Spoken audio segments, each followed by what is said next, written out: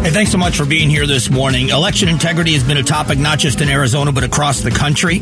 A report was released earlier this week. People are questioning why it wasn't released sooner because of the former Attorney General. We had the chairman of the County Board of Supervisors, Clint Hickman, on with us last week. And in fairness, I wanted to get the other side of this story. So I have been corresponding with Jennifer Wright, who I've known for a long time. She's an attorney. She was on the election integrity unit with the Attorney General's office under Mr. Brnovich. She joins us now. Jennifer, welcome to the show.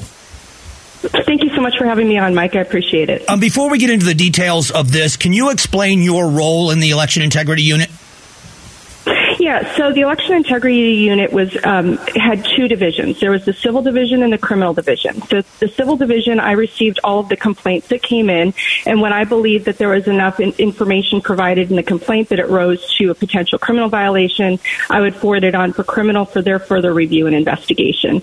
But in the civil unit, I focused more on, violations that might not raise to criminality. Okay, so in your opinion, looking at the report and what you know, did the election integrity unit find any evidence of widespread fraud in the 2020 election? Well, I think that you're using the word fraud to presume that somebody did something intentional. So looking at the report provided by criminal appears to be from their March initial report. They had at least 7 areas where they were unable to determine the results of the investigation because there wasn't enough information provided. Regarding coordinated attempts by specific individuals were not found to be the case, neither by the criminal division nor the civil division. But again, fraud presumes that somebody intentionally did something to change the results. What I was looking at personally in the civil unit were potential violations of law that may not have been intentional, that may not have been intended to, change the results, but that the processes or procedures may have created problems that would invite opportunities for fraud. Do you believe that the report is incomplete? I believe that what we see, so there's the big, thick report that is included in the stuff that May's provided. That was apparently from March of 2022. That is clearly incomplete because there's more than 7 allegations where they specifically state that it was undetermined because they had to continue to review records and information. If you compare that with the letter that was written in April following, none of those undetermined areas are included in the letter. Instead, there is a difference of opinion between the criminal division and the civil division as to the procedures used for signature verification. It was my opinion that there were potential violations of law that may not rise to criminality regarding signature verification, and criminal only looks at did the procedures rise to a criminal misconduct. And so we can disagree. Criminal can say we didn't see a problem with the signature verification procedures, but I can say I thought that they violated, at least civilly violated our laws and require more inspection. And that's why my May letter goes into great detail about us requesting more information about Maricopa County's use of automated voter signature verification tools like Veris Pro. So do you think that Maricopa County has intentionally withheld evidence that you needed to complete your report? For my side, civil investigation, I would say I can't say whether it was intentional or unintentional. I'm not going to imply any motive, but I will say I issued a letter on May 17th, 2022. I asked for a response by May 23rd. I received a response from their attorney saying that he would be out of the country on May 23rd, so we extended that deadline. But I never received any response to this May 17th letter. So, why or how or what their thought process is, I'm not going to presume any sort of illicit motives. What I'll say is that they never responded to my May 17th letter. And what would that information have helped you? What conclusion would that information have helped you come to? Well, the concerns I specifically had about the signature verification process used by Maricopa County, where they use a third-party software where they send our entire voter registration file with signatures to Runbeck in order for Runbeck to do a signature comparison between the reference signatures in the signature verification file and the signatures that are scanned in through the early ballot affidavits. This technology, this automated signature verification technology, is unproven. It's not even used by banks because they've found that it does not detect forgeries.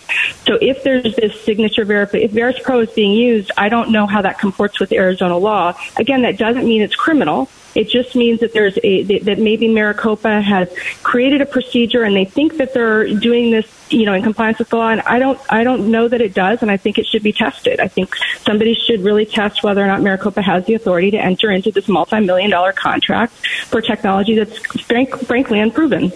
Jennifer Wright is joining us. She's an attorney that was part of Mark Brnovich, Attorney General Brnovich's election integrity unit on the civil side. So has your office, in the capacity, whether it was you or the people on the criminal side, did anybody in the Attorney General's office do any signature verification of any of these ballots to find out if there was anything wrong, or were you not able to look at those either?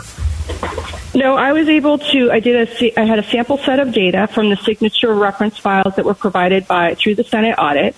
In my letter, I specified that there were 51 signatures that I had reviewed that I had agreed that didn't appear to match. I had asked for more records regarding those sampling of those 51 signatures, and I never received a full explanation of those 51 signatures. Again, that was a reference set, so it was. I looked over hundreds upon hundreds of signatures and determined and agreed that 51 of them did not appear to be accurate, and so I wanted more information, and I never received that information.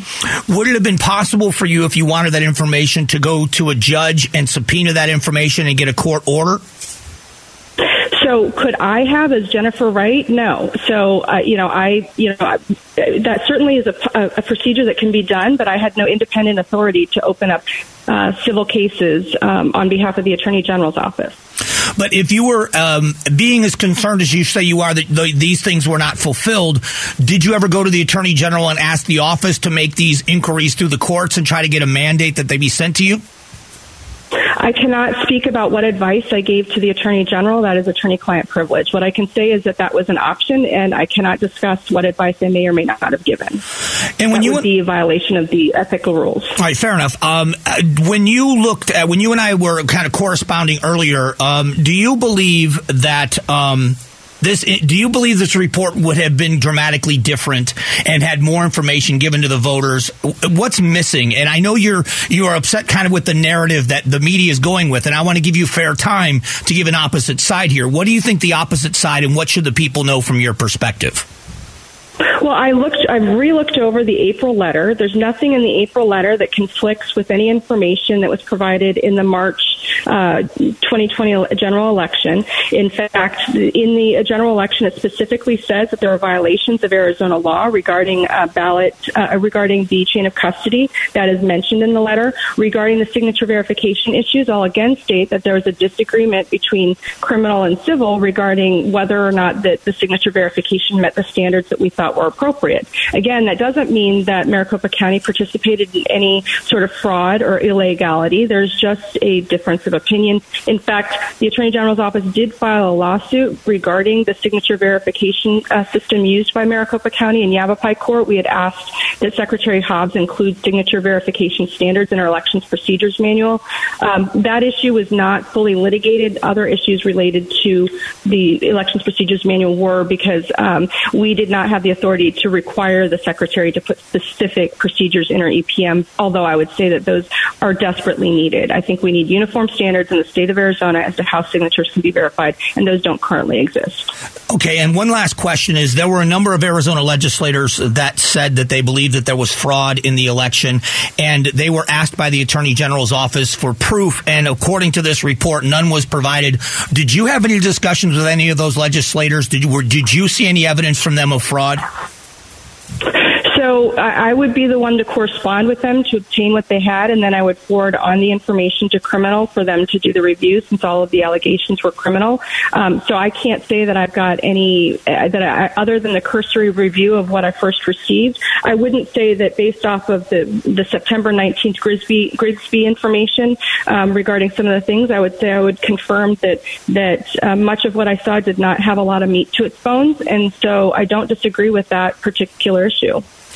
I appreciate the time, and I'm glad you were willing to come on and talk about this. I want to get all sides of this issue, and I know it's certainly not over yet, so I'd love to have you back to discuss it further when more comes out on this. Great. Thank you so much for having me, Mike. I very much appreciate it. No, thank you very much. That is Jennifer Wright. She was with the Election Integrity Unit at the Attorney General's office.